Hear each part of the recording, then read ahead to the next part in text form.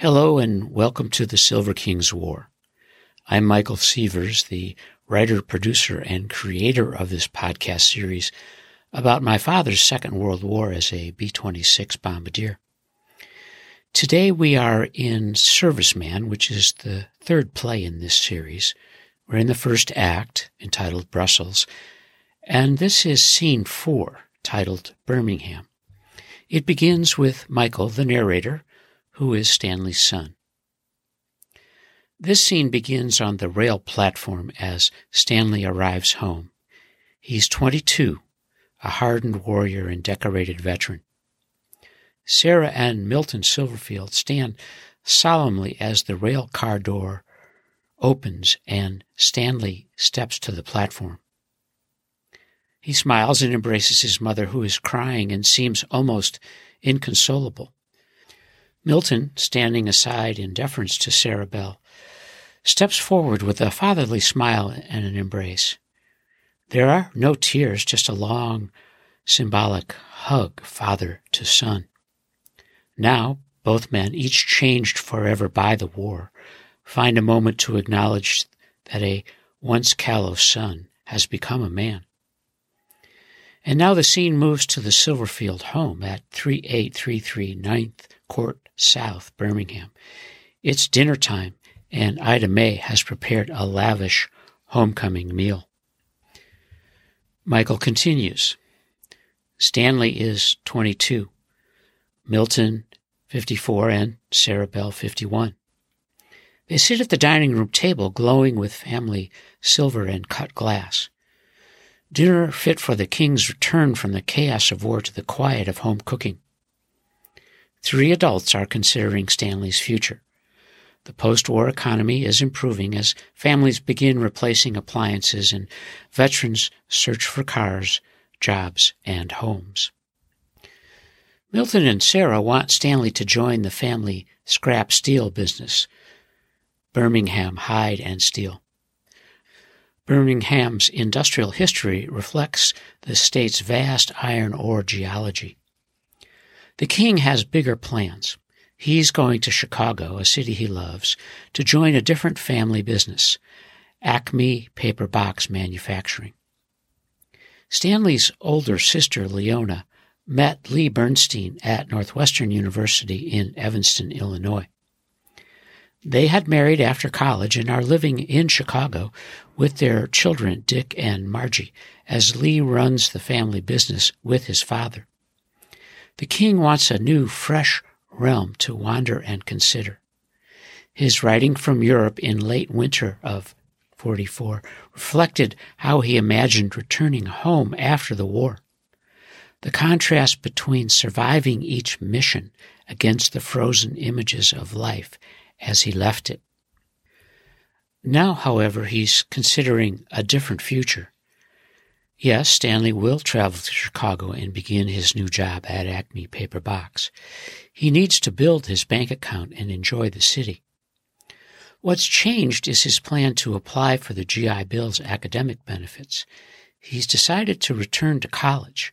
His choice is the University of Maryland's College Park campus.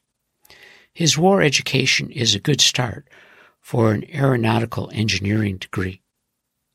Stanley knows Glenn L. Martin. Martin's company built the B-26, which the king helped modify during the war on a special mission to Baltimore. Martin has given the University of Maryland $2.5 million to establish an engineering school. The first class begins in January of 47. Stanley plans to be in it. Michael reads from a March 17, 1945 letter that his father wrote from northern France. It's a remarkable look into the future. Dearest ones, we had a swell mail delivery again, and I received 4 more letters from you, with one dated as recent as March 4th. If every day could be as grand, then all would be okay, as mail is all I ever look forward to. You're so sweet to write every day. I appreciate it, as a letter is like being at home again. It brings you so close to me. What more can I ask? It's swell that Albert Sugarman is home now after such a long time overseas. I can well imagine his happiness. I, too, am envious of him. God forbid I should remain here for 2 years. My hopes and dreams are that someday soon I shall call you and say, "Well, Mom and Dad, here I am in New York. Come and take me home." That is my utmost ambition, to go home and live again with and be near my loved ones in the manner which I was accustomed before all this mess started. You know, I've often wondered what it will be like to be home, whether I've changed or if I will find things changed. I know it will take time for me to acclimate myself, but I only wonder if everything will be the same as when I left. I guess most of all of it will be the little things which we'll both notice. After all, living under such conditions as are prevalent here are bound to bring about some changes in a man. The sort of changes I'm sure only a close relationship previously can find. Then there will be the small things about a home life which I have forgotten and which will seem new to me. About the best description I can find is that it will be like coming out of a long and deep sleep, awakening into a new world. You'll have to forgive me writing this way. Sometimes the craziest things enter my mind, and this just happens to be one of those times. Don't get the idea that I've changed. I guess I just have too much time to think. Thanks loads for the sweet wishes upon my promotion. Yes, it adds a great deal of self-satisfaction, but even more now that I know Jerome is still a second. I was always angry because he graduated before I did, after I had to work a year for mine. I still haven't received the bars. They certainly should be here if you sent them first class. Consequently, I still don't have any of my own. So please send me more bars along with more stationery when you get the chance. The stationery goes awfully fast since I'm writing all the time. No, Bill never came here as he said he might. I have a letter from him saying he went to Belgium instead. He promised to come down the next time he gets a pass. He also had some bad news which he had received from home. His mother had one of her legs amputated as the result of a fall during icy weather there. He tried to get a leave to go home, but it was refused. It certainly is the most pitiful thing I've heard yet. Every time you say you have been to temple, I get a warm feeling all over. I know you're praying for me, and that's all the encouragement I need. Surely the good Lord can't refuse to answer the golden hearts of 2 of his sweetest people. Please continue to attend services for my sake. Since my last letter, I have flown another mission. They are piling up, but there is still a long, hard road to travel. Nevertheless, I'm fine and thinking of you constantly, praying you stay well. Don't be too lonesome. I have to laugh that Dave and Theo aren't speaking to Frank and Rose. It's the silliest thing and most childish. Won't that family ever grow up? Please keep writing. Love to Ida. I love and miss you, Stan. As the lights go up on this scene, Stanley and his parents are sitting at the dining room table. They've been talking about the fact that it's almost 3 years since Stanley got on the train to go to Nashville in January of '43. And Stanley begins, "Ida, you can't imagine how I missed your cooking." And Ida May, the family housekeeper, "Oh, Mr. Stanley, it's so good to have you home. I've missed cooking for you. You're a fine eater." And the king, "Well, Ida, I'll do my best to make up for missing months of your meals while I'm in Birmingham.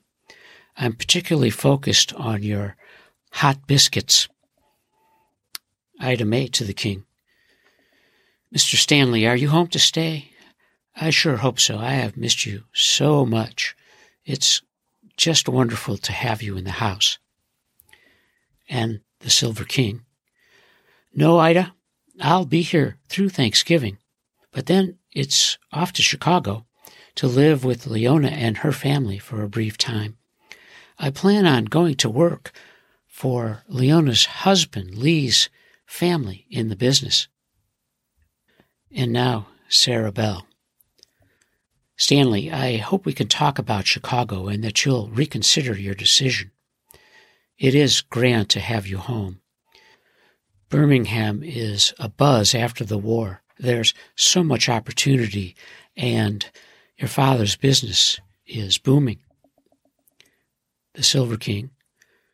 Mother, I'm happy to talk with you and Dad about my Chicago plan, and I appreciate your desire to keep me in Birmingham, but I've seen other parts of the world now, and you have to understand, it's different for me.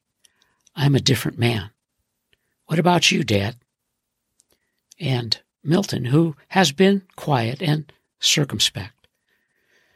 Stanley, it's wonderful to have you home. Your mother and I are so grateful that you survived the war. We worried every day, wondered if you'd make it, and now that you have, we don't want to see you leave. And our hero, the King. Thanks, Dad. Yes, I am alive. Many of my buddies didn't make it. And now I'm ready to get my fill of every day, to the utmost. I hope you understand that what made me a Marauder man was the focus and commitment that our work meant a future of freedom. And now that we have won, I'm going to chase that freedom. And Milton, I do, Stanley. I understand. I just want your days to be here with us in Birmingham.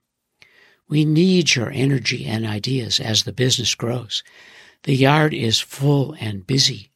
Our customers require full-time attention. We're working hard to keep them happy, and your future can be bright right here with us. And the King. I respect your feelings, Dad, but I'm a different man now. I'm not the callow kid who got on that train seeking pilot's wings. I've seen Brussels, Paris, Cannes. Add to that list Los Angeles, Chicago, New York, Baltimore, Savannah, Atlanta. Birmingham is no match for Europe. I hope Chicago is. Lee said he's holding a production job for me. I want to give it a try. I love Chicago, and I know that you know that. As the lights go down on this scene, Michael reads a letter his father wrote on June 12th of 1945 from northern France. Dearest ones, and still no mail, needless to tell the effects of it. The truth of the matter has finally been voiced. It seems when we moved to Germany, our post office in this area closed. Consequently, our return had the mailman slightly confused. Though they have seen the light at last, it will take several days to sort the mail and have it delivered here. With this in mind, we have been promised to have it tomorrow or the next day. Of course, this promise may only be to quell our complaints. The point has been reached where you can't believe anything you're told. Nevertheless, my hopes are up. There should have been enough mail accumulated to keep me busy for several days, and I can't think of a better way to pass the time than reading your letters. The situation here hasn't changed a bit, I'm regretful to say. In fact, only the weather changes, and even that is for the worse. All night it rained, making today muddy, cool, and miserable. I've never seen such unsettled weather for this time of year. Well, the rumors are still flying high, wide, and handsome. I picked one up yesterday that sounds good enough to pass on to you. It is, within 3 months, the entire group will return to the States intact for redeployment. That means the group will be dissolved and the men reassigned. It's exactly what I want and hope to happen. Being released from the group will give me a chance to re-enter pilot training. As I understand it, only the men back from combat are being admitted. Thus, my chances are excellent. and I'm sure I could make it with a second chance. Besides, it has another advantage, which I am sure you can see. So, that's the latest rumor. The time has been cut in half anyhow. Now, if it were only true, everything would be swell. The air review I was in Sunday went off pretty good. We flew over Frankfurt, and only yesterday from the paper did I learn who the show was for. I'm sure you must have read about it. Zhukov and Ike had a big meeting there, and we paraded for the Russian general. It must have been an impressive sight, with so many planes flying in formation. Since our group led the entire division over, I didn't get to see any of the formation. I was navigating the second box, and I almost became group leader. That would have been something. They would probably still be looking for us if I had become leader. It seems funny going over Frankfurt without catching any flak. The last time I was over there, flak was intensely accurate, the worst I had ever seen. And we were caught by fighters besides. Yes, it was a funny sensation. Night before last, we went into Amiens to get away for a while. We only stayed a short while because there isn't anything there and they roll in the sidewalks at 11. While there, though, I saw an exhibition of the kind which I never saw before and doubt seriously if I ever will again. I wish I could describe it to you, but it's absolutely not being done. So, maybe when I get home, if you get me real drunk, perhaps I'll tell you. It's something I shall surely never forget. There isn't any more news for now. I'm fine and thinking of you constantly, hoping you're well. Love to Ida.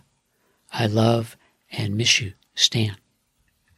This is the end of Scene 4, Birmingham, and the end of Act 1, Brussels, in Serviceman. You are listening to the Silver King's War.